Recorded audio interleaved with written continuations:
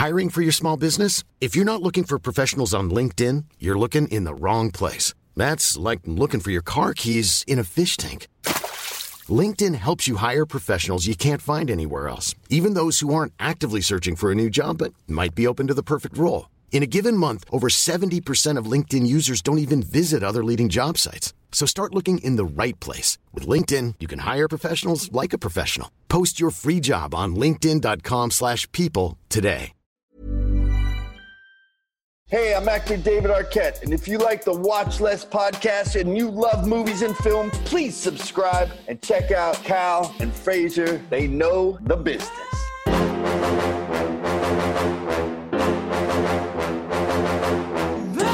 Welcome back to Watch Less, Complex's podcast about movie and TV culture.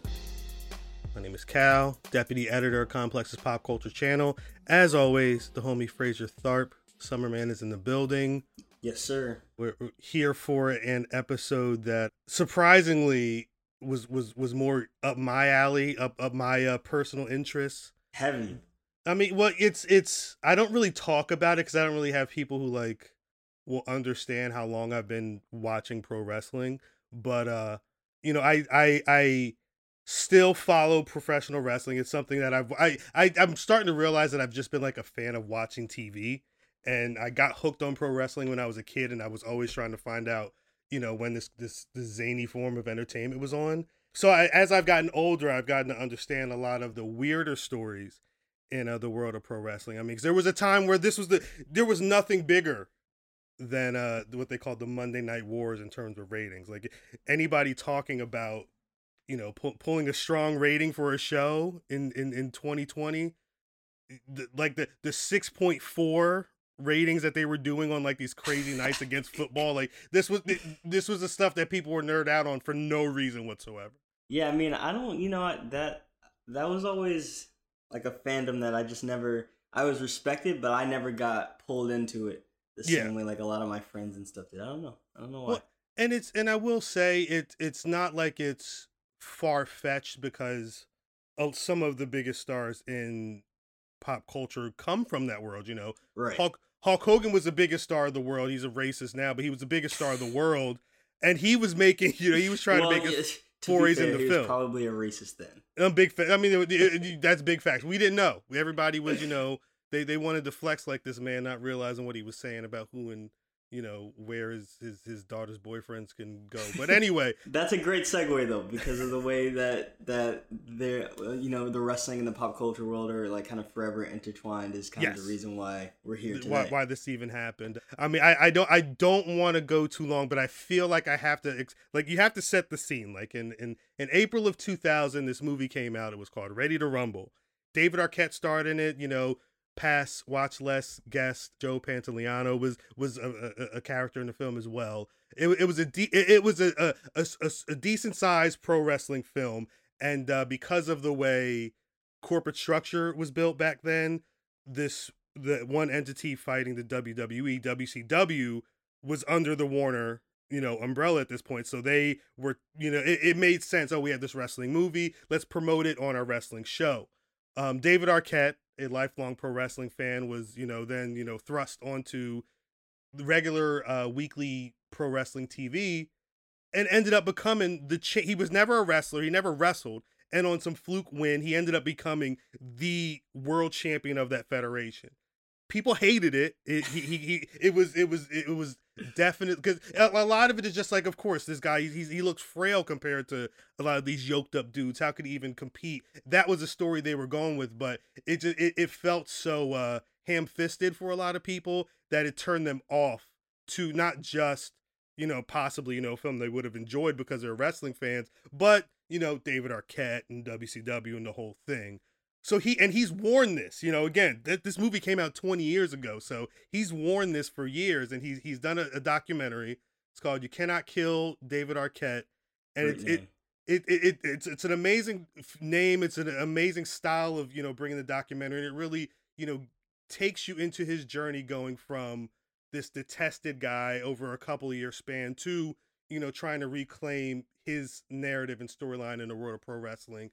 It's very fascinating because it gets very personal in his life and his struggles with addiction and, his career and everything. It's a very like intimate portrait of David Arquette, the man, even if you're not a fan of pro wrestling. That's kind of like the guise that it's provided to people. But I don't want to go on too much longer because we have a great conversation with David Arquette about that.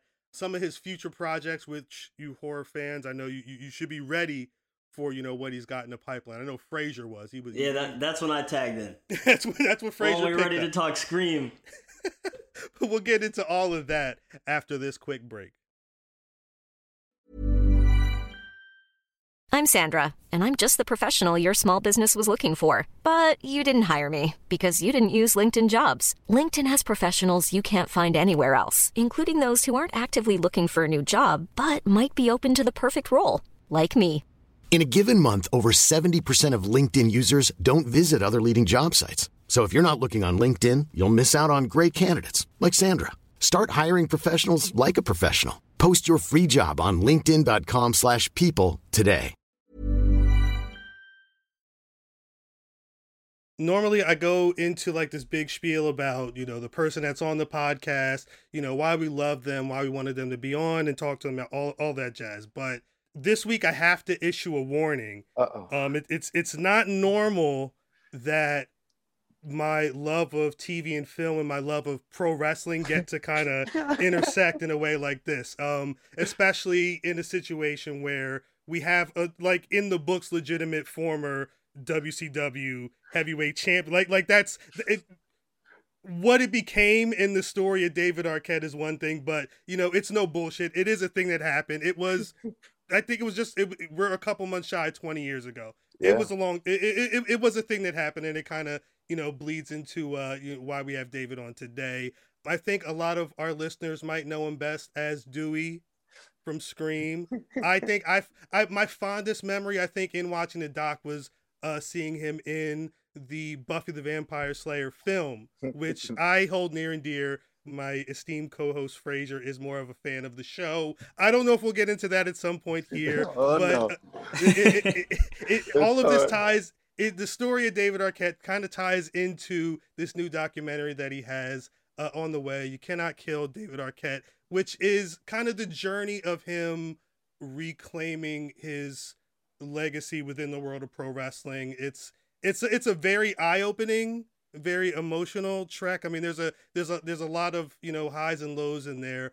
I'm glad to see you on the other side of it, so we could have you here, David Arquette. Welcome to the Watch Less podcast. Welcome. Thank you both for having me.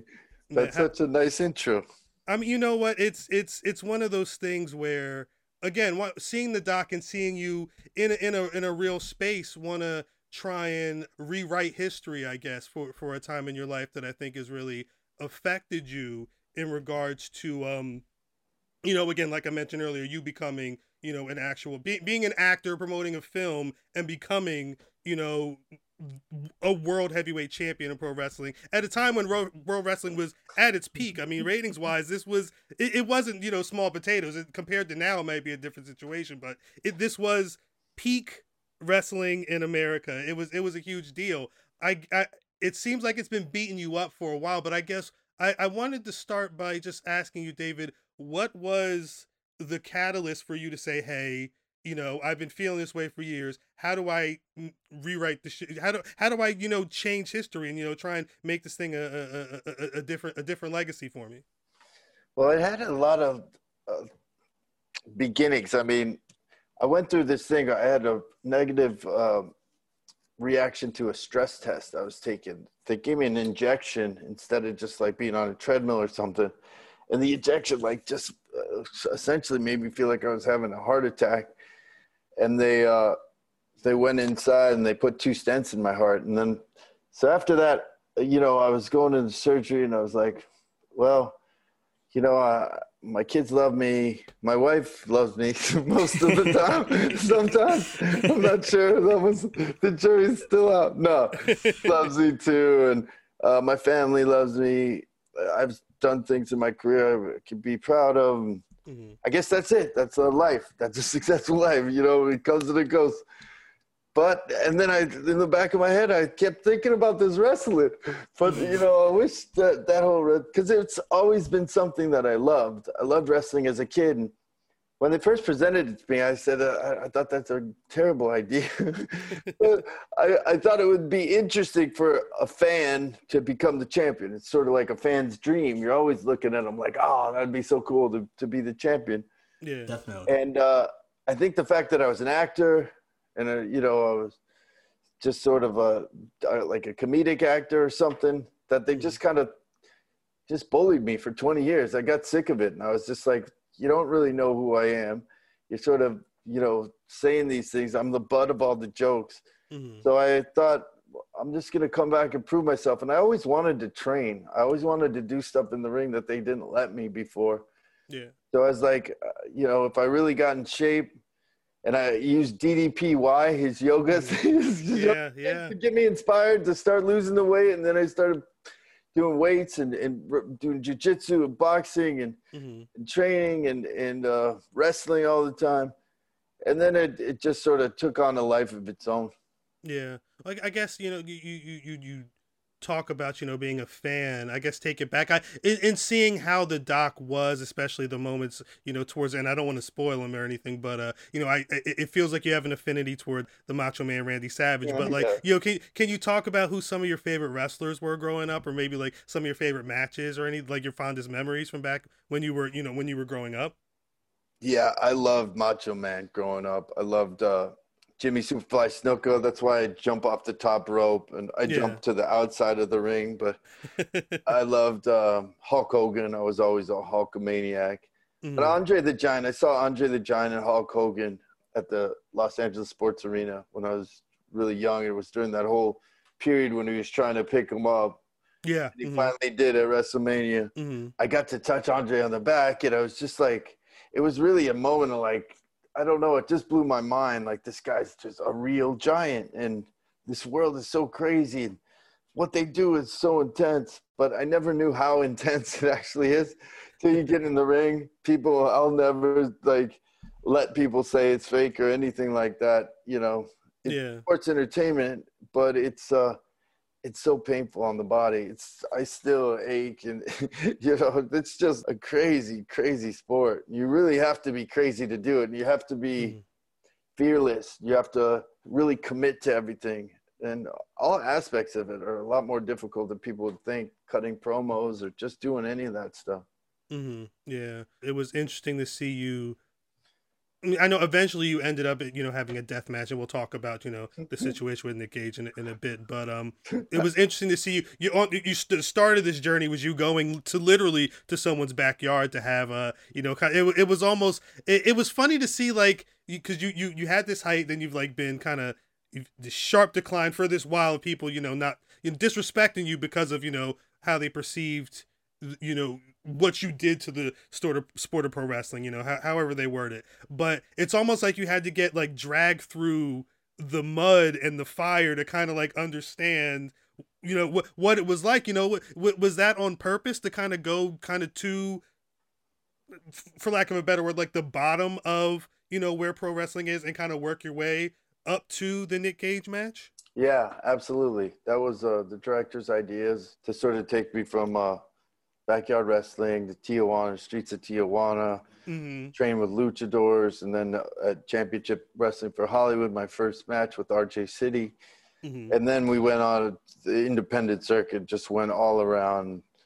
And then I had this wild death match with Nick Gage at GCW's event, Joey Janela's Spring Break. It was intense, man. It was crazy. Yeah. I wasn't really like I wasn't prepared. I thought it was more like I didn't know the difference between a hardcore match and a death match. I mean, I watched Nick Mondo's documentary, and I watched a bunch of death match stuff, and I got it. I saw what it was, but I didn't know that it was sort of frowned upon by the wrestling community as sort of garbage wrestling.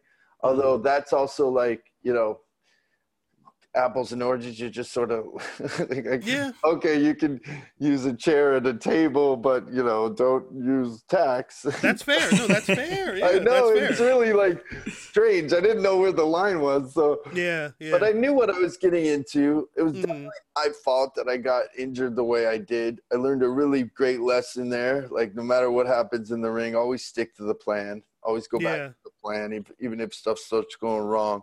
Mhm. Just so something like that doesn't happen. I nearly killed myself. So Well, I was gonna. Well, I mean, I want to cut in because I was gonna ask this later, but I want to ask that. I remember when the video came out. It was a Sunday morning. I think I was sitting in bed, like, what the fuck just happened with David Arquette? And I remember watching it and getting to that moment where it's like, okay, that didn't look like it was supposed to happen, and he looks like he's in serious danger. And rewatching it on the doc, it felt like there were two things going on in your mind. One was like, okay, am I going to bleed out? Like, is this it? And two, I could tell that you were like, all right, well, how the hell do I finish the match? Because in following pro wrestling, that's the, sick and twisted thing. It's like, what was it? There's the one infamous moment where Owen Hart, RIP, he has a match with Stone Cold, and literally Stone Cold's neck is broken in the match. And they have to have a moment where it's like, okay, how hurt are you? We get, someone's got to pin somebody because we got to get on to the next thing so we can then get you out of here. And was that part, like, what, can you take us back to where your mind was when you walked out of that ring and you're like walking through the crowd realizing, what the hell's going on with my neck? yeah, I thought I was dying for sure. I tried to pin him even though I wasn't supposed to win. I was like, if I'm going, I'm gonna go out a winner. And he kicked out twice. And then I got up and left. And then I got outside of the ring. And then I went. Luke Perry was there. It's not in the movie, but he said, "Davey, it's Luke." And I've known Luke since I was 17, 18 years old. Okay. He lived with us when he got 90210. It was like a crazy time. Yeah, so our families were really close, and we've stayed family forever. But he said, "Davey, it's Luke. The place is crowded." And I said, "Luke, is it pumping?" And he said, "No, it's not pumping." So I knew I wasn't gonna bleed out at that point, but I knew I wanted to go. It was weird. It's all sort of a blur too. I got it way over my head. And, there's things in wrestling that happen in the ring that, sometimes aren't planned, sometimes are planned, but also people sometimes have different motives for being there. Sometimes you'll be in the ring with someone who just got in a fight with their girlfriend, and that's going to be a tough match. You know what I mean? Like, there's just things that happen. The pros and the real legends of the game, they know how to navigate that stuff. They know how to hit you and not knock you out, but it's a lot more real than people would think. I always say it's like choreographed MMA most of the time. Well, you mentioned getting in the ring with someone who might have just gotten into a fight with their girlfriend.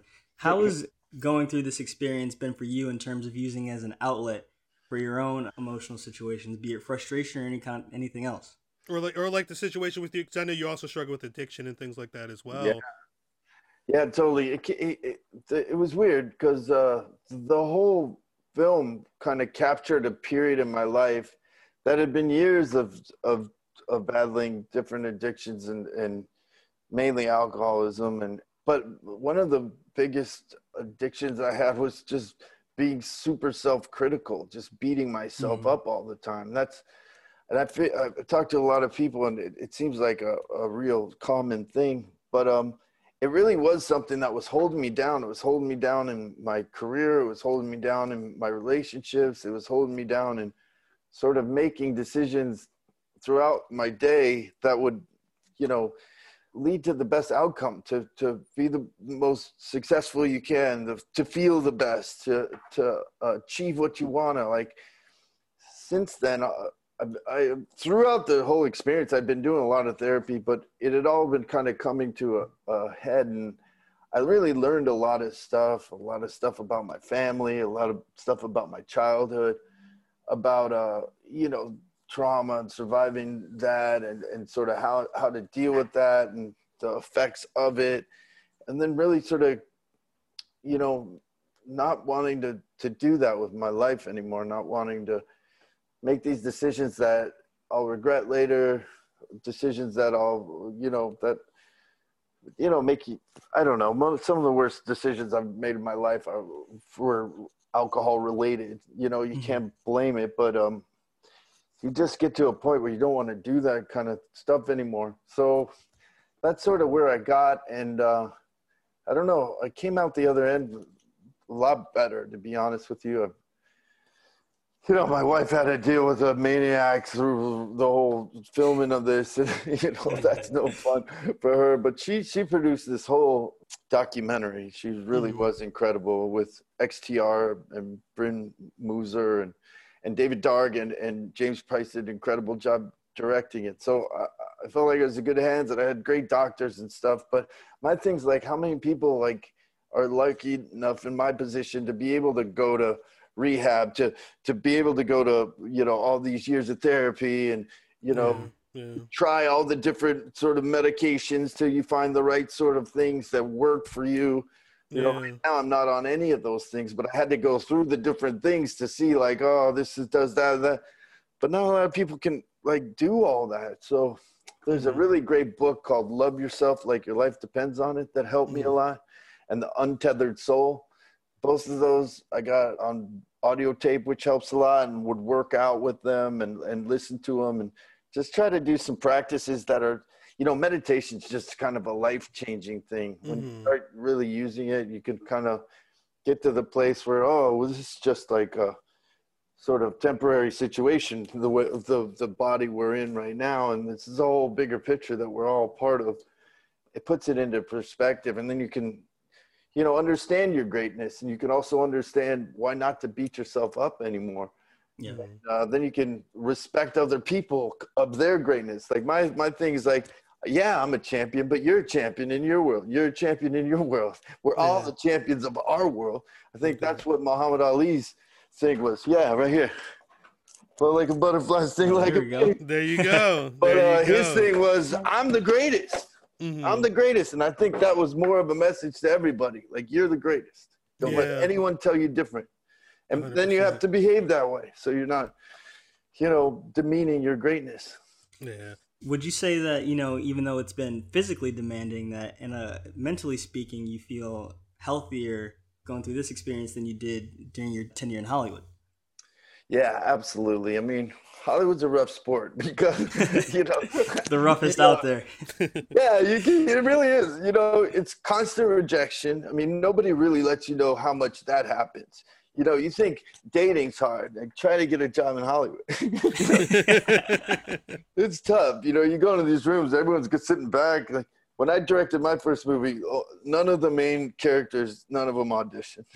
Some of those smaller roles because I didn't have time to meet them or whatever.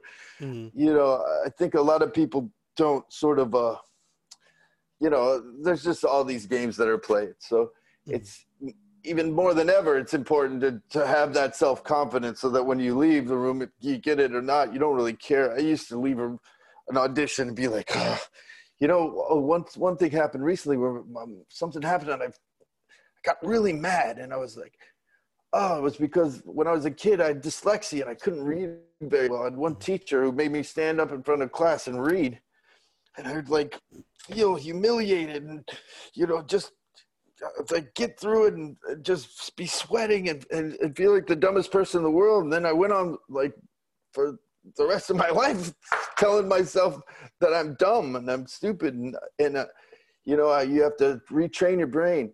One thing they talk about in that book, Love Yourself Like Your Life Depends on It, is your neural pathways. We all have these neural pathways.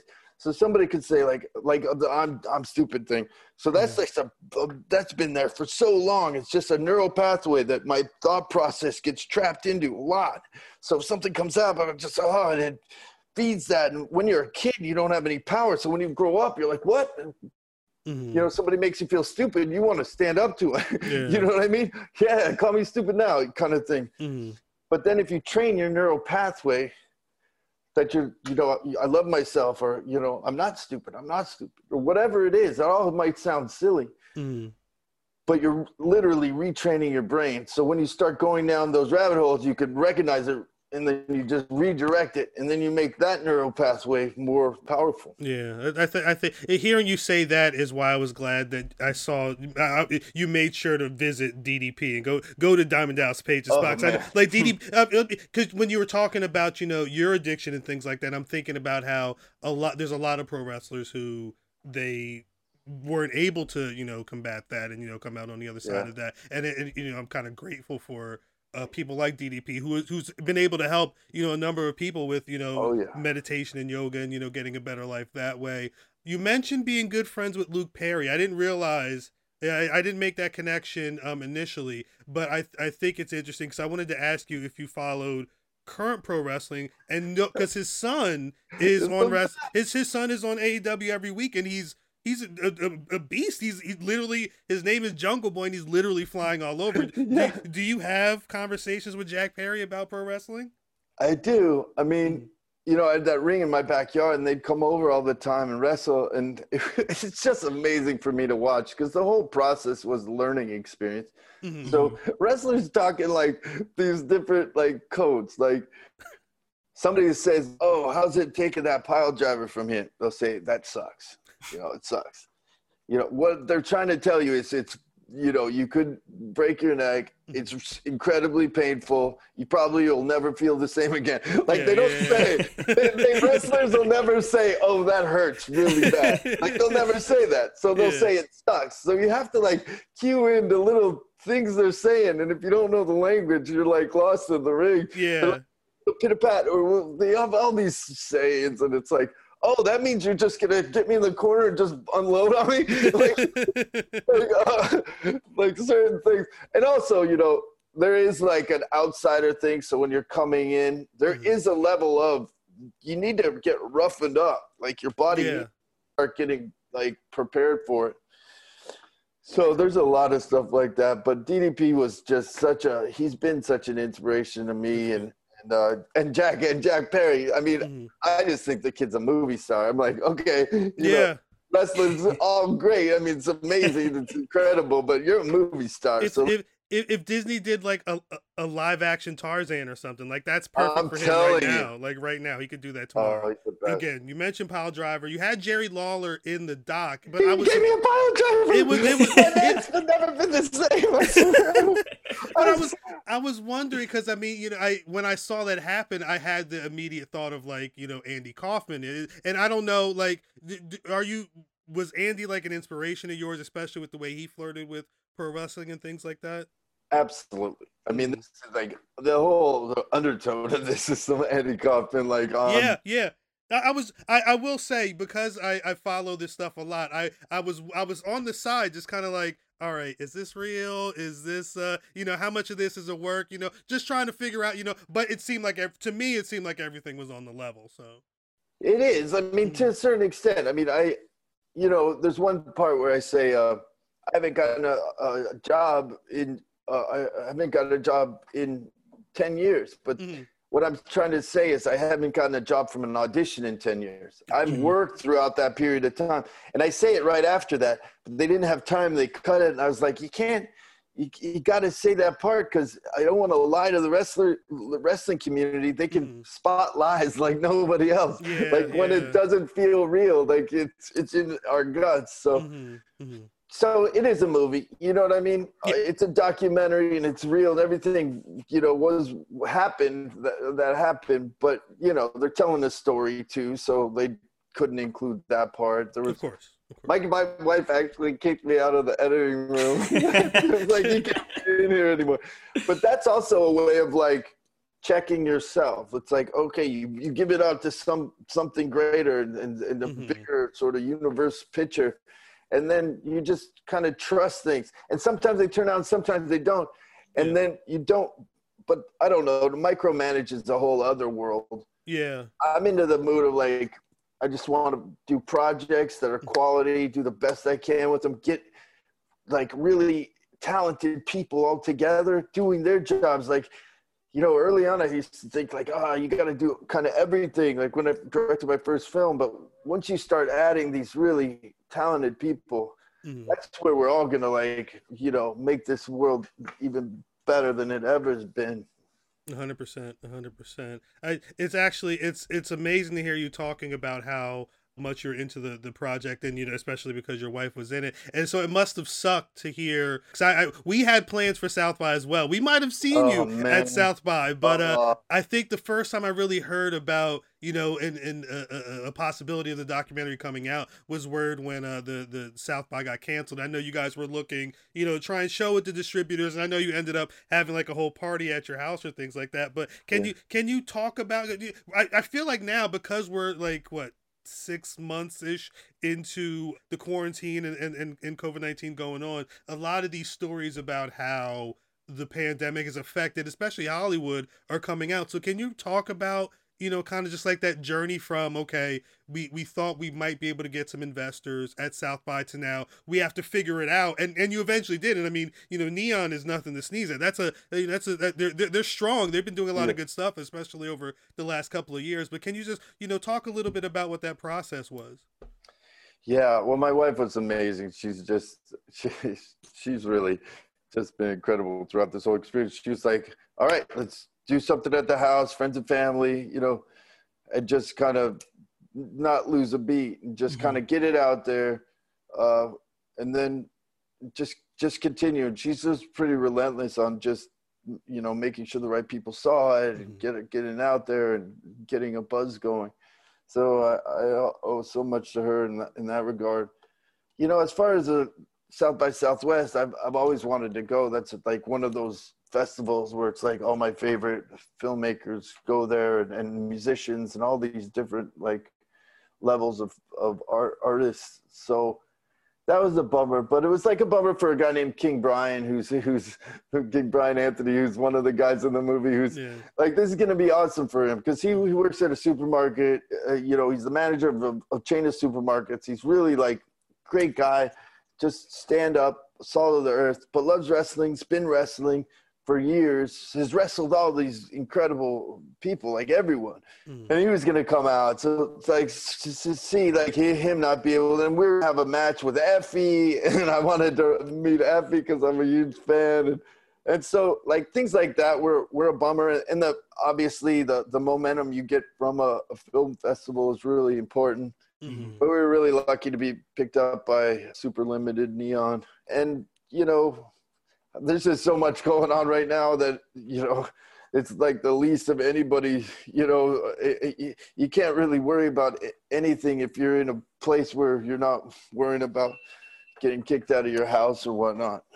You know what I mean? There's so many people like going through so much. I'm just feeling for them all and trying to do whatever I can to help in a way. Definitely. Now that it is, this journey is coming to a close, how do you feel?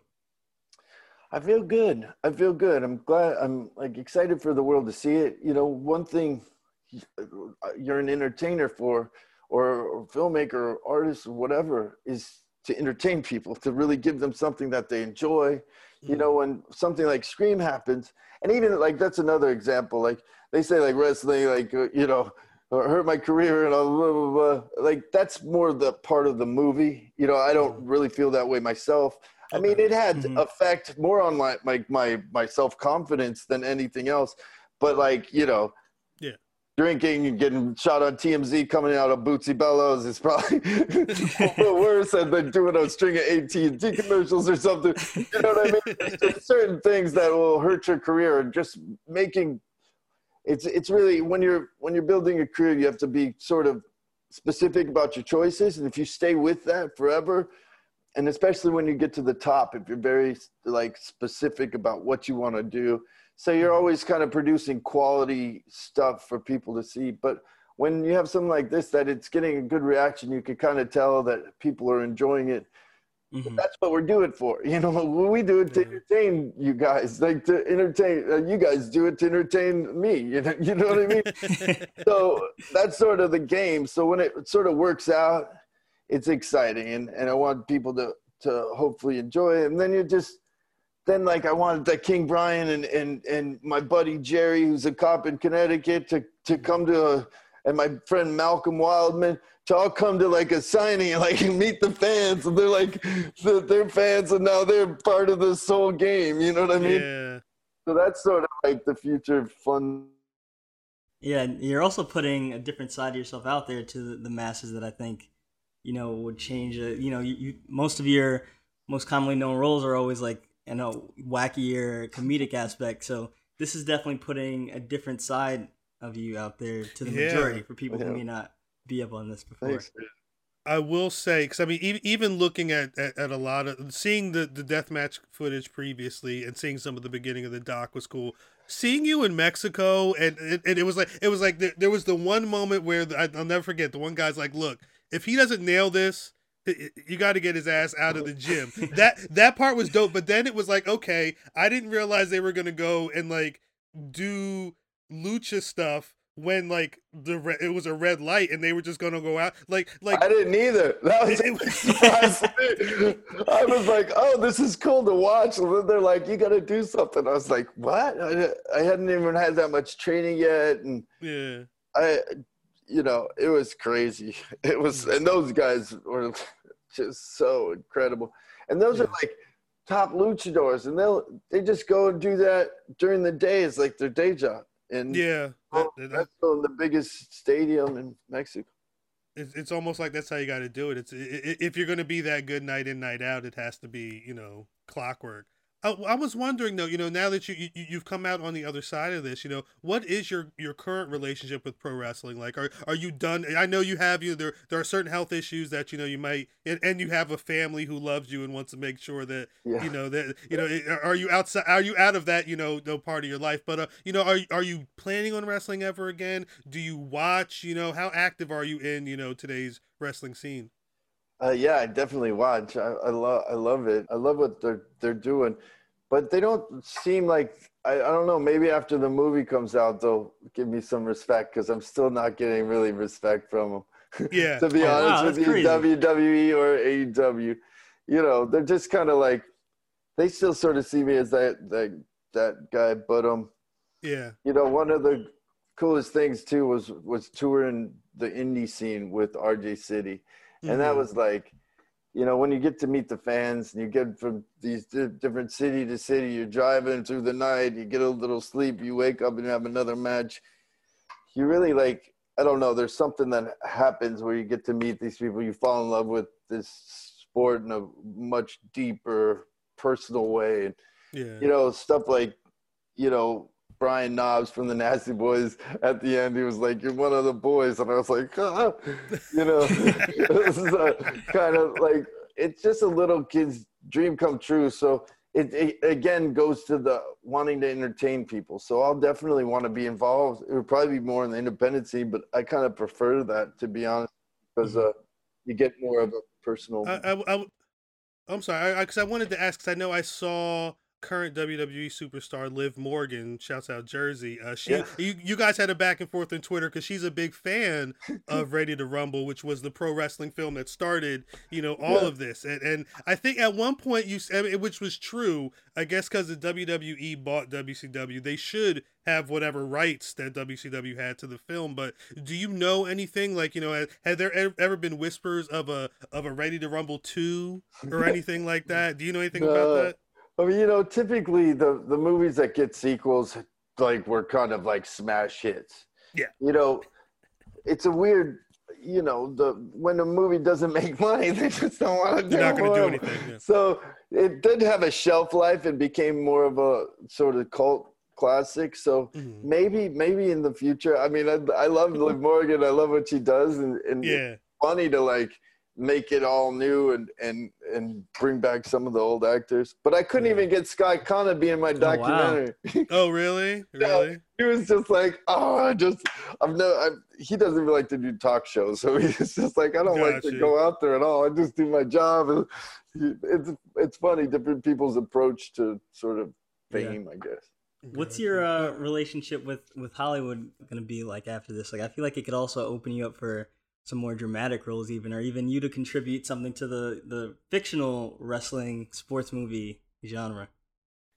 Yeah. I would love, I love the business still. So it's a funky business though. It's kind of like, it's got its roots in like the carny world, and it's still kind of, there's still elements of it there. Yeah. So there's some interesting stuff. But I have a movie coming out in just like 8 days or Yeah, something I saw the called trailer. Spree, It looks which really is fun. really, yeah, that's a wild, wild film. Yeah. So I've been doing stuff. I have a bunch of stuff that's coming out that I shot, Mhm. in the past year. So that The Miseducation of Bindu is a really fun movie. Dr. Bird's Advice to Sad Poets. So a few fun films. Oh, Homeland, another one. At some point, there's going to be a Screen 5. Yeah, At we're some supposed to point. go film it in a little while. Yeah, Yeah, right? Like, how is that going to work? I mean, I'm going to assume it'll just keep pushing it back, but I mean, are you guys given like a separate just like dossier on just COVID-19 precautions and things like that? we just produced. My wife produced when HCT Media produced a film called Ghosts of the Ozarks last month. So we did the whole, mainly HCT Media, but they did a lot of the preparation. Oh, and Devil Tub Productions, and they did COVID safety stuff. We had to quarantine. We all stayed on the same place in a hotel on the same floor. We ate 3 meals a day that were all brought to us. I actually stayed off property, but I was quarantined myself. And yeah, and then people wore masks all the time when you're taking off for a scene. But even they'd done something where they had some of the characters wear masks.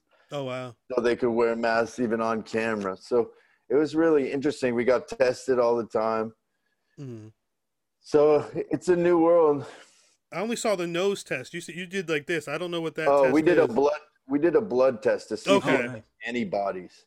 So they take our temperature and see if we had the antibodies or if we've been infected. Are you worried about like the long term repercussions this might have? Like I've read writers even think about like what kind of scenes they can write going forward in a way that limits, the amount of people on set. Like, are we going to see big crowds? Are we going to see less love scenes, stuff like that?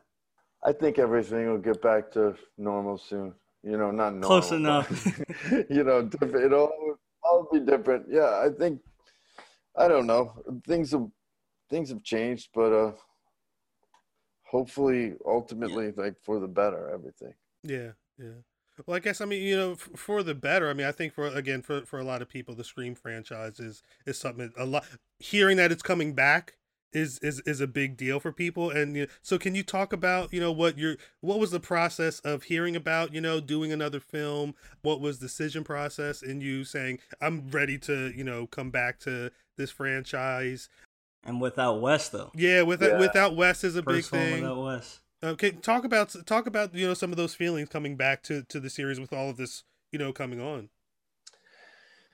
Yeah, I mean, I love playing the character. I loved the first Scream. It was just sort of like my favorite, just that time period and just something that I love the script, and it just all kind of came together with Wes behind it and Kevin Williamson. So it was really great.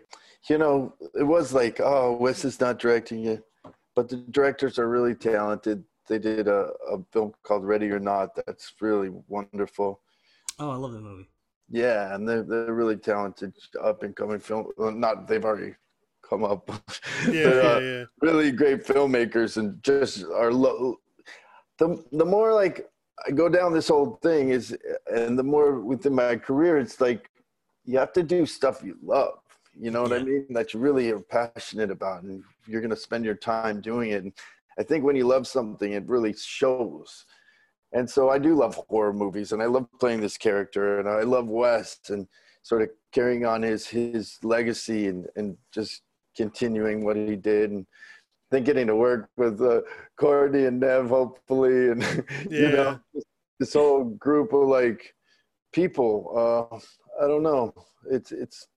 It's a blessing, feel honored to be able to do it. So I don't worry too much about any of the other kind of stuff about the career sort of directions or anything. I like doing things I love.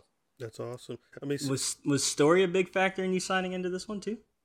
Yeah, I mean, yeah. So like the Scream 3 had the script had to get thrown out at some point because of some sort of situation. Like there couldn't be any high school. There was some kind of high school tragic situation that happened. Oh wow. And they changed it so there weren't really any sort of kids in that one, or high school kids. Kind of changed the makeup of it. Yeah. So we never had a real script, to start with. We were always getting pages, and there was always kind of this tone came out that was a little different. Mm-hmm. And Wes had a great sense of humor. So in like looking at it as Wes's kind of world, there was also this really interesting, I'm not sure which what's the Freddy one? Jeez. Nightmare on Elm Street. Nightmare on Elm Street. Jeez. Yeah. One of the Nightmare on Elm Streets, he did this real cool, like, broke the third wall, fourth wall. I don't know. Fourth wall, yeah. Yeah, broke the You're fourth talking wall about New Nightmare, yeah. Yeah, the New Nightmare, stuff yeah. like that. So I think it was his sort of new nightmare-ish version of a Scream one, where there's like the two things. So there's like real interesting, fun humor and stuff in that, but they never had a full script. Gotcha. But to answer your question, yeah, story was important, and Kevin Williamson being involved was important, and to hope they get Nev, because that's super important. Do you talking about going back because of things you love? So I have to wonder, the Scream franchise, do you have a favorite? What would be your what is David Arquette's personal Scream film ranking? Oh, I'd say 1, 2, 4, and 3. Yeah, I think I'm the same. I think 1 is in like my personal top 10. Maybe that's just a 90s baby thing, but yeah. I was way too young. That's the eternal dilemma. Well, this is the funny thing, because you mentioned Nightmare on Elm Street. We had a conversation with Elijah Wood before the coronavirus even came out, and it was a whole conversation about horror. Me and him were going back and forth about Nightmare on Elm Street 3. This guy hadn't seen it yet. We'll talk at some point. We'll have to have the conversation about a full review of Nightmare on Elm Street 3. But that's the eternal dilemma, is kind of trying to put this guy onto some of these classic things. Like you're mentioning Nightmare on Elm Street. Do you have any favorite horror films? It seems like you're a horror buff. I would assume. I love horror films. Oh man, Hereditary or awesome. Hereditary was insane. I'm really bad with words and names and titles and face. Like I always get things all messed up. But I love that. Ooh, Midsommar. Ooh, that was intense, man. Yeah. That was I think they're kind of next leveling some of these movies now. Yeah. Those are some of my favorite. But High Tension was a great one a while back. I love The Shining. I love the original Halloween. Yeah, so those are some of my favorite. Oh, The Thing I loved. Ooh, classic. Nice one. Yeah, that's a really good one. Really good film. That's good stuff. Again, for people that aren't up on horror, like because realistically, David just dropped like classic, like just a number of really just iconic horror films. Especially if you're talking about The Thing. Don't talk to me about horror if you haven't seen The Thing. Is all I'm saying. No, definitely not. Although I think we mentioned how we would both put Scream 4 in third, but I really like that movie. I thought it did a really great job of reviving the series for them, because there was a long gap between 3 and 4 when that one came out. Yeah, they did a great job. That was a tough time for me too. I sometimes look at some of these like how was the experience and how was the film. So like a film like Scream 4, I look back and I was like, oh, there's something heartbreaking about it to me. I know you're in the early process, at least early enough that you guys haven't even really been able to start filming yet. But has there been any conversations about, again, like any honoring towards Wes in the next film? Like, is that even something you guys are considering at this stage currently? Sort of out of my department, but okay. I'm sure they're doing stuff, and I'm sure there'll be like Easter eggs and stuff. Yeah, I think Wes I think he was definitely the janitor in Scream 1, I think, and so I don't know. There's so much technology now. It would be great to sort of do something really cool. I would do that if I was directing it. I would do an Alfred Hitchcock moment with Wes, have him pass by. People be like, "What?" I wanted, because you mentioned Hereditary and Midsommar. I mean, those are some very, like, prestigious, prestigious films in general, but like specifically for horror. There's like, do you have aspirations to kind of go into that lane, maybe as a producer or director at some point? Well, this last film we did, Ghost of the Ozarks, that's a horror that thriller. That is that? Okay. I directed my first film I directed was called The Tripper, which is only available on DVD, but it's a trip. It's about a killer that's obsessed with Ronald Reagan, who attacks hippies at an outdoor music festival. So I did like a political satire in a horror film. You can update that now. Yes. I'm telling you, we're actually living The Tripper 2 right now. Oh, man. I wanted to do The Tripper 2 called The Burning Bush and have it at a religious sort of Burning Man camp where there you go. That's tight. I would watch. Zombies because they drug them. You might need, I mean, hey, look, slasher. We got a couple of months before this next election. You might need to figure something out. You know what I'm saying? Oh yeah, just do a teaser for it. Drop it on YouTube. You'll be good to go. I'm noticing in your background, it looks like there's a puppet, and I know in the doc there's a moment where you have a puppet. It's like there was a Kanye West puppet that was dancing. Like, can you talk about like I'm assuming you have like a love of puppetry, but two, like, what's the Kanye West puppet? What's the story with that one? Well, I love Kanye. I've always loved what he does, and I love his music, and that was because I'm one of the owners of Bootsy Bellows, and we have puppets there that sort of go and dance around. It's funny. It kind of becomes just more of a like Instagrammy moment where people can take a picture and just have fun. Mm-hmm. At the beginning of when we were putting the place together, I used to give out candy and stuff.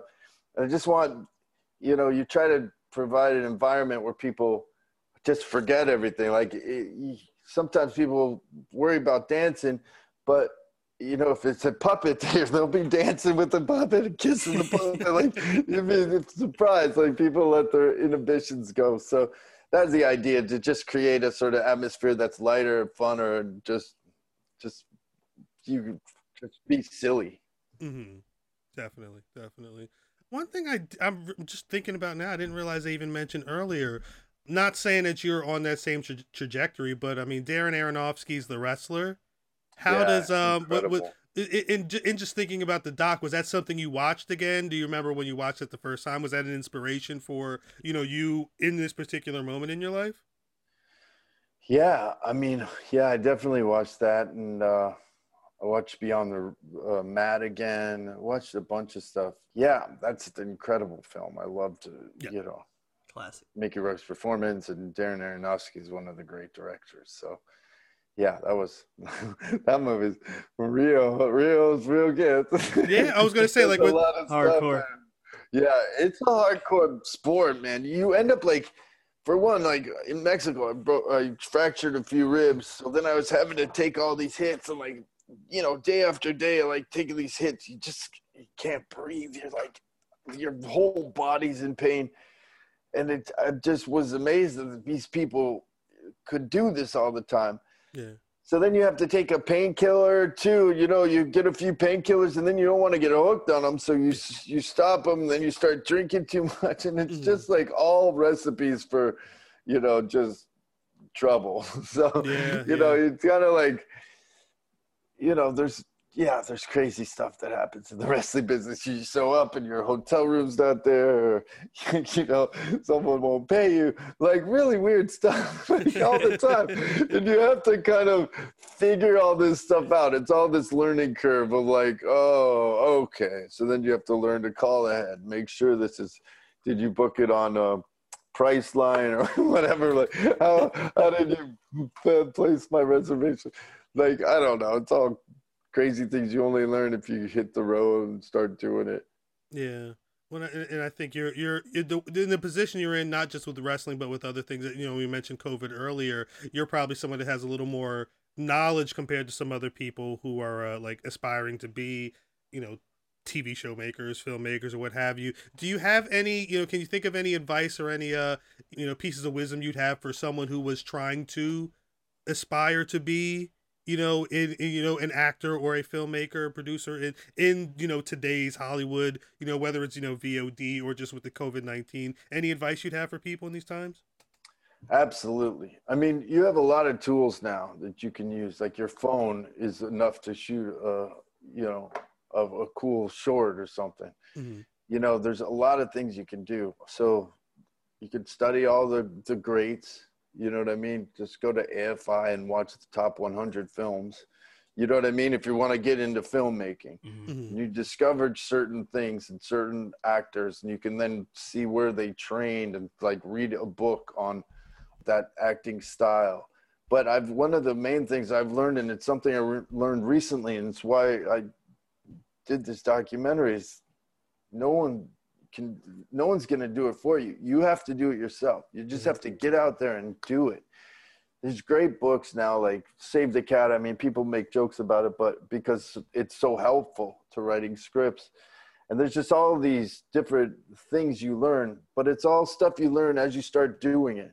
As you start reading these books, as you start studying these films, as you start, planning what you want to do. Because another thing I learned is I've wasted a lot of time going in misdirections, like getting caught up in the fun side of things. And like, I always took acting very seriously. I had a job the next day. I'd be prepared. And, I mean, I'm not really great with lines all the time. I study them like crazy, but because I'm dyslexic, until I get on the set and am able to work with another actor, the words are kind of jumbled to me. Mm-hmm. Mm-hmm. But yeah, it's all kind of stuff like that. Like spend your energy going towards your goals and like really doing stuff and building social media now. And all those kind of things have a factor in the future where you want to start promoting things and to throw stuff out. What type of films excite you now? Like when you're looking at new roles and projects, what do you gravitate towards? Well, we started this with that reps this movie XTR. We started a documentary company. There's just such incredible documentaries out right now. We have one out called The Fight and Mucho Mucho Amor. Those are two really great documentaries that we were a little part of, but honored to have been a part of them. That's a really interesting space right now, especially with what's going on. And documentaries are something filmmakers can do. A lot of people can do short film documentaries, mm-hmm. and just start that. You find a subject matter, learn how to tell the story, and within a little 15-minute time frame or something, mm-hmm. and then you'll get the feeling of it. And then you just do that a few times, and then you expand. So documentaries really excite me now. I don't know. There's a few things I'm working on that are a little top secret. Okay. Okay. But it's like there's the line in the movie where my wife was like, last year was a heart attack. This year it's a death match. What's next year? And like, now that I've got next year planned up, she's got her head in her hands again. But she never believes in me until it starts going, and then she jumps on board, and then she takes over the ship, and then she gets it done. So hey, I mean, it sounds like you got a good working relationship with your wife. I mean, we do. She's really my hero. You can't ask for any more than that. I think that's going to do it for us, David Arquette. Thank you very much. Hey, thank you so much. Thanks, Fraser. You Cannot Kill David Arquette. Does that have an official release date? Late August. I mean, it's coming up. Okay. We're also at the Fantasia Film Festival, so okay, there's going to be an announcement for that, and if you want to see it early, you can see it there. Again, I mentioned Elijah Wood. He's the one who mentioned who's the first talk to us about Fantasia Festival. Oh, cool. So synergy. It's all there. But yeah, David, thank you. Greatly appreciate you coming through. Thank you so much, man. Guys. Appreciate it. And I just want to shout out to the listeners, even though most of them won't be able to see. David has a marvelous shirt on. Right yes. Crazy fit. This is Ball Getty's line, Monk Punk. Oh, word? Yeah, he's amazing. I was gonna say something when he first popped on, but I didn't know. I don't know what David Arquette's fashion sense is like. I don't know if I'm gonna be like, yo, that's a dope shirt. You're just like, yeah, somebody just handed it to me 5 minutes ago. You never know. No, but this is Bald's clothing line, Monk Punk, but he made me buy it. I had it to me, and it's expensive and stuff, but he does really quality, amazing stuff. He also did a song at the end of the movie. He does really good music too.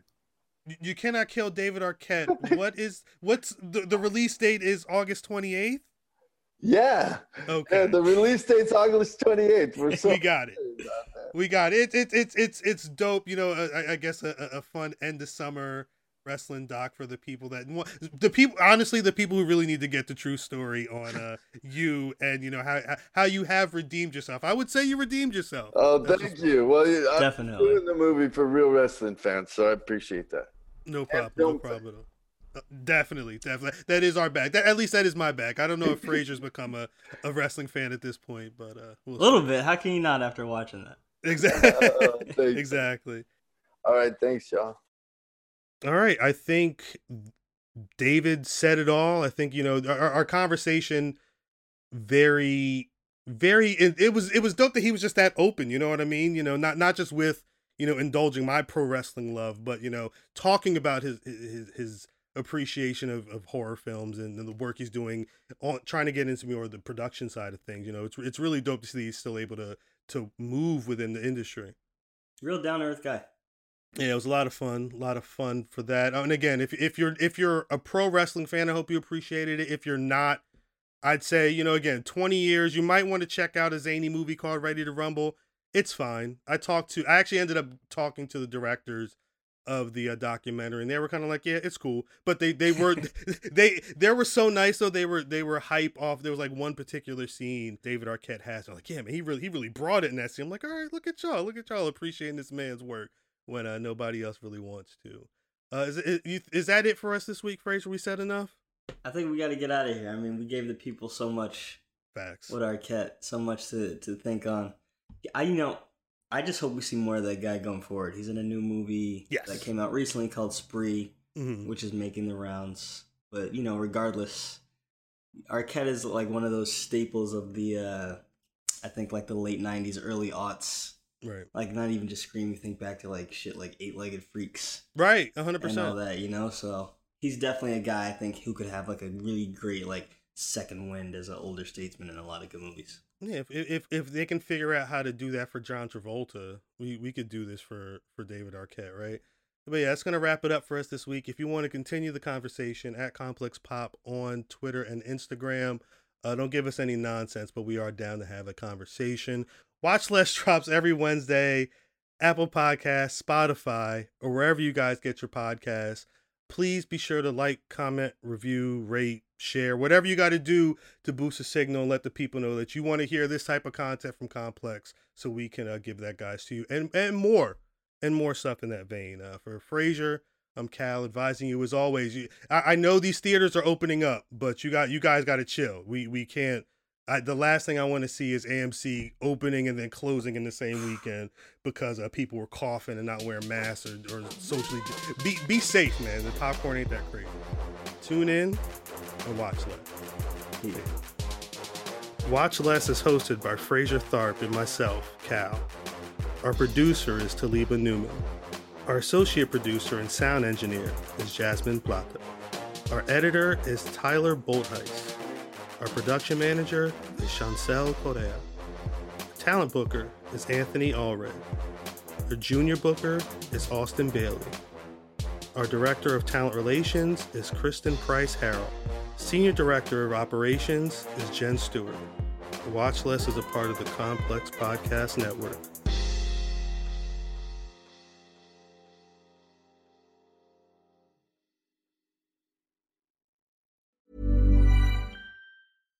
When you make decisions for your company, you look for the no-brainers. And if you have a lot of mailing to do, Stamps.com is the ultimate no-brainer. It streamlines your processes to make your business more efficient, which makes you less busy. Mail checks, invoices, legal documents, and everything you need to keep your business running with Stamps.com.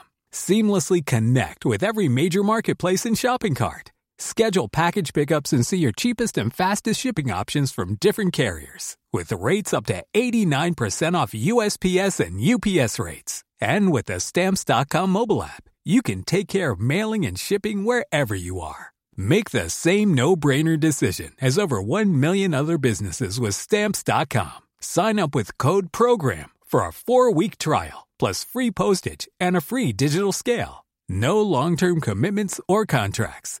That's Stamps.com. Code PROGRAM.